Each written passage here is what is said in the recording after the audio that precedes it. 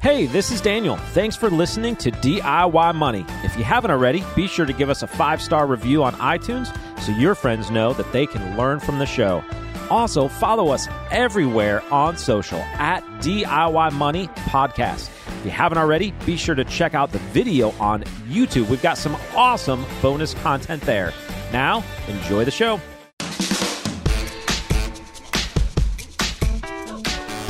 Welcome back, ladies and gentlemen, to another edition of DIY Money. DIY Money. You're still here. I am still here. I got another round at it. Because you killed the last one. Well, we were talking to Ashley, and she was awesome, and I had my lobster socks on, feeling good. They invited me back for round 2. Yeah, and you wore the same socks. I wore the exact same socks. They're good luck socks. Can't change them now. And we also filmed 2 podcasts. In the same day. Yeah. But besides that, so where can people check us out? You can check us out across all platforms. Yeah, if you want to see the lobster socks, definitely go onto our YouTube. But you can check us out on all social medias. Like you mentioned in the last podcast, we have gone the same across the board. DIY Money Podcast. Yep. So that all together. The longer name, but you can now find us with the same name on every social channel that we're on. All I can say is it's about time. Absolutely. There's a few out there. We don't have 7 different TikTok names. We're just DIY Money Podcast. Yeah. So Instagram at DIY Money Podcast, Twitter at DIY Money Podcast, YouTube DIY Money Podcast? I don't know. Yeah. I don't know. Just search DIY Money Podcast. Yeah. Not sure how it works on Twitter. And you can find us on Facebook, like the Facebook page, DIY Money Podcast. So we are officially the DIY Money Podcast. We are. Finally, after 2 years. Daniel, it's That's almost swell. Like we have. This is swell. That is a swell. We're repping the swell today. Accidentally. Swell does not sponsor the show, but if they would like to, if anybody from Swell is watching. Yeah, we love your This bottles. is a Swell show, and we would love to take your money. Yeah, absolutely. All right. We have a question today coming from Aaron, so we need to get right to it, dive into it. This is a really good question. It is a great question. There's a lot of moving parts. I took notes, and you clearly did too. Yeah, absolutely. All right, so let's hear it from Aaron. DIY! Hello, DIY Money. My name is Aaron from Evansville, Indiana. I'm a huge fan of the show, also from Kentucky, so +1 for representing the Bluegrass, and I appreciate all you guys do. Got a couple questions. So can I give you my numbers? I am an accountant. I make $45,500 a year. Not a CPA yet, so that number will go up with time. Current living expenses are about $1,200 a month. I have 8 to 9 months of living expenses in cash and as my emergency fund. Other than that, I max out my Roth IRA every year and put 10% to my Roth 401k, 6% match. My question is, with the remaining discretionary income that I have, I'm not really sure what to do with it. It's not a whole lot, of course, because my income level, but deciding if I should add to an HSA or invest in a taxable account. I do have a TD Ameritrade account, but have never funded it. No debt besides student loans, and only goal is maybe buy a house in Tampa, Florida within the next 2 to 3 years, maybe even 5 years, depending on how fast my income goes, getting through the last year of school plus the CPA exam. So appreciate any feedback, any considerations, and appreciate all you guys do again. Thanks. So that was a lot. That was a lot to tackle there. Yeah. We took quite a few notes. So Evansville, but Fellow also Kentuckian. from Kentucky. Yeah. And that's kind of my story. I mean, I'm from southern Indiana, Okay. across the river from Louisville, in a little one stoplight town, Georgetown, if anybody knows. Shout out. Not Georgetown, Kentucky. Not Georgetown, Kentucky, Georgetown, Indiana. Then came to school here in Lexington, and then have been here since, basically. Had a little stint in Ohio there, but that was we don't talk about Ohio very much. I guess I didn't understand with that. I mean, it sounds like there's this longer term goal on the horizon, buying a house in Tampa. And I'm assuming that you want to move and live in Tampa. Mm-hmm. So this is just buying a house. But you said buy a house in Tampa, so now I'm not sure if this is like a second house. Like you're renting an apartment in Evansville, you love your job there, you're trying to rise through the ranks, and you're just going to do winters in Tampa. Yeah. Doing accounting remotely or something. I don't know. Outside of tax season, probably. Yeah, but if you're moving to Tampa to find a job as a CPA, hopefully once you passed all of your tests and everything, then that's a whole nother story. That's just saving for a house purchase. Location then is kind of irrelevant because your income should reflect about where you live in a normal market. Right. And and that's just kind of saving for a massive goal on the horizon, which you said, what, 2 to 5 years? Yeah, 2 to 5 years. He sounded a little unsure. It could be as early as 2 years, could be as late as 5 years, but wanted to get to Tampa at some point. Okay. There was a couple other things to digest in there. Yeah. Mentioned that there was no debt, but also some student loans. So there's some student loans in there, maybe some costs for the CPA exam, stuff like that. And he has some margin in his account. So after his monthly budget, he has some margin that he has at the bottom line, and is kind of just wondering what he wants to do with it. And I like this 8 to 9 months emergency fund. Aaron probably, we recently did a post on how to calculate, sort of cater the emergency fund months to you based upon your situation. So that's up on the blog, DIYmoney.org. There's an article on the blog about how to really dial in and calculate your emergency fund amount of months for you. If I had to just take a random guess based upon Aaron's stage of life, that's probably on the high side. Yeah. However, I actually like that because as his income goes up in the future, and presumably maybe his expenses go up, might have a significant other come into the picture at some point, maybe even kids, I don't know. Having that emergency fund set at that amount means that he's not going to have to work significantly harder to build it up as life gets bigger. So that I actually like. Now he's just talking about where do I put the margin, the extra income that's coming in. Yeah. My opinions on HSA, we've talked about it multiple times on the show. I love an HSA. If you're going to use it for retirement, especially, it acts as like a supercharged Roth. Yep. And so if you have the option to do it, that's great. The only reason I would maybe not do that, in addition to a Roth 401k plus a Roth IRA, is the fact that there seems like there's big goals on the horizon. So there's buying a house in 2 to 5 years, which is a pretty short-term goal. All things considered. Anything under 5 years in financial planning is relatively short-term, meaning that if something goes wrong, there's not a lot of time to unwind that. So that's why we don't invest in the stock market with that type of money, and really not even in bond funds, really, because those can even be volatile. So that's coming up on the horizon. I'm going to assume that, family changes at some point on the horizon, whether that be spouse, kids, etc. Maybe not, but presuming that you're on the younger side, Aaron, I would assume that that's a potential possibility somewhere out there in the future. And so I would say that having those funds available in some type of taxable is not a bad idea.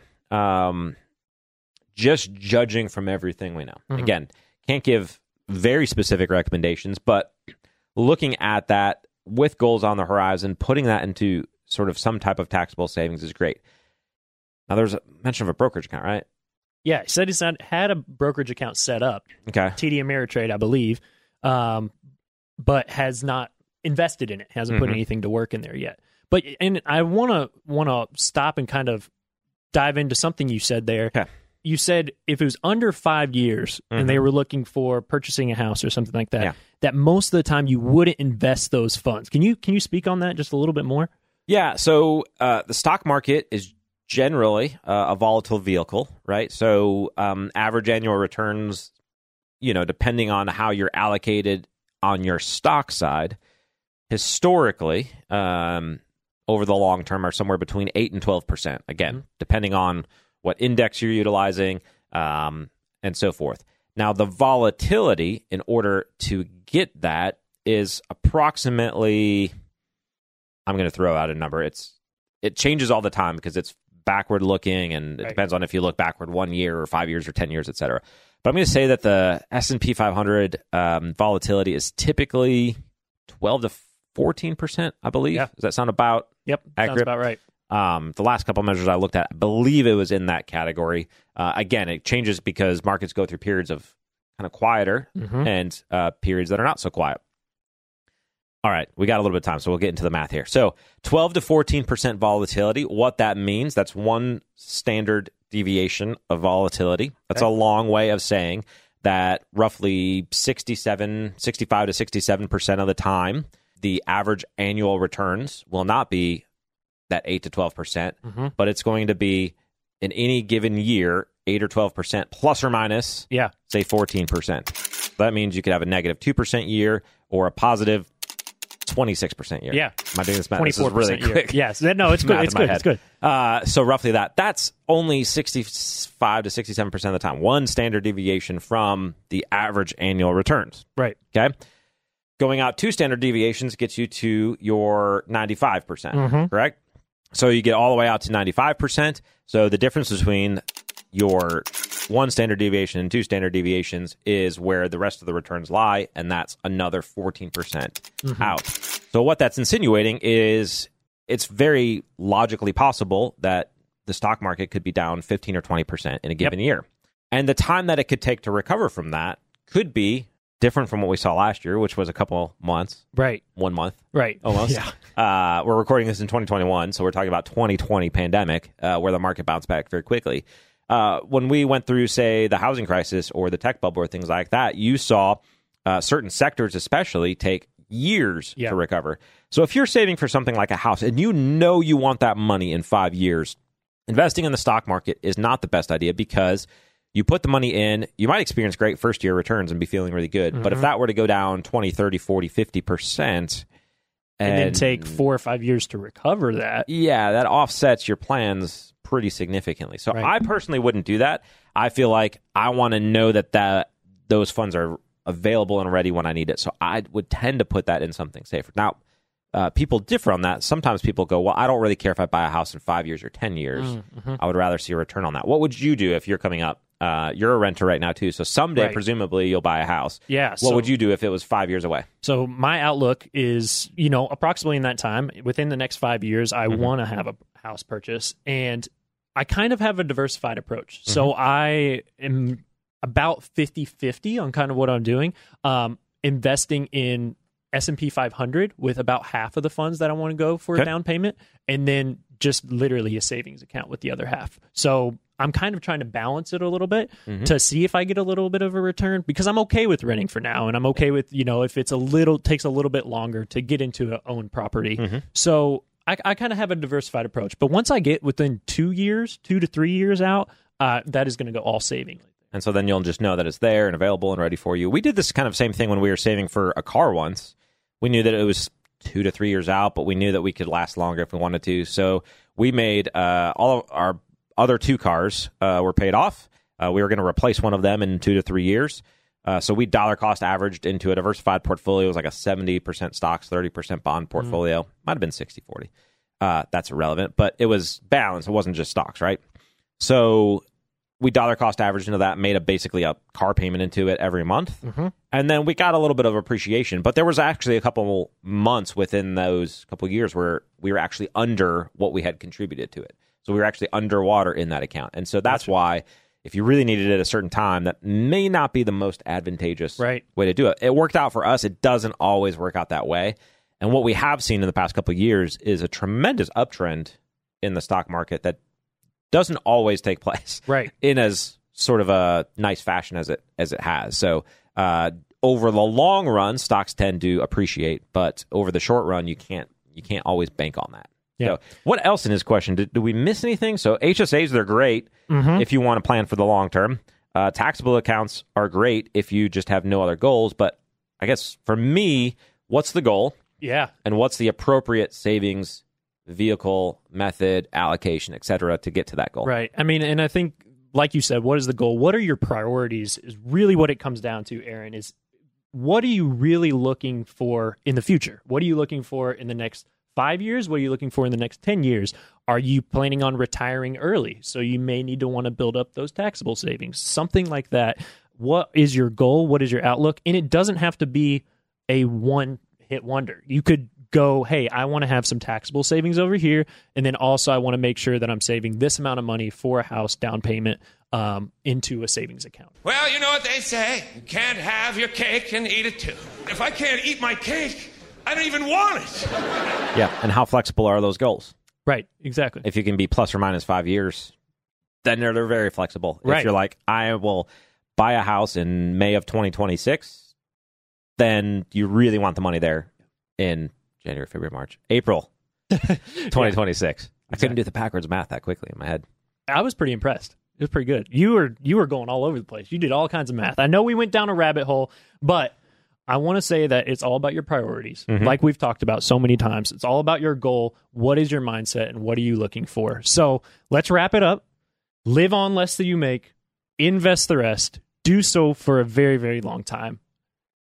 Maybe move to Seattle. I don't know. He's going to... Don't move to Seattle. Don't move to Seattle. Tampa is where he wants to move.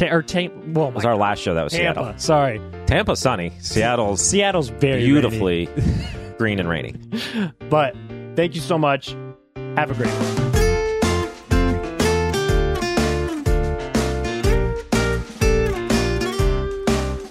Thanks for listening to this episode of the show. If you want content delivered to you regularly, be sure to follow us on Instagram at DIY.money. And if you want your question aired on the show, be sure to send that to us, and you'll get a $25 Amazon gift card. This show is for entertainment and educational purposes only and is not intended as personal financial advice. Before making any financial decision, please do your homework and consult a financial advisor as needed.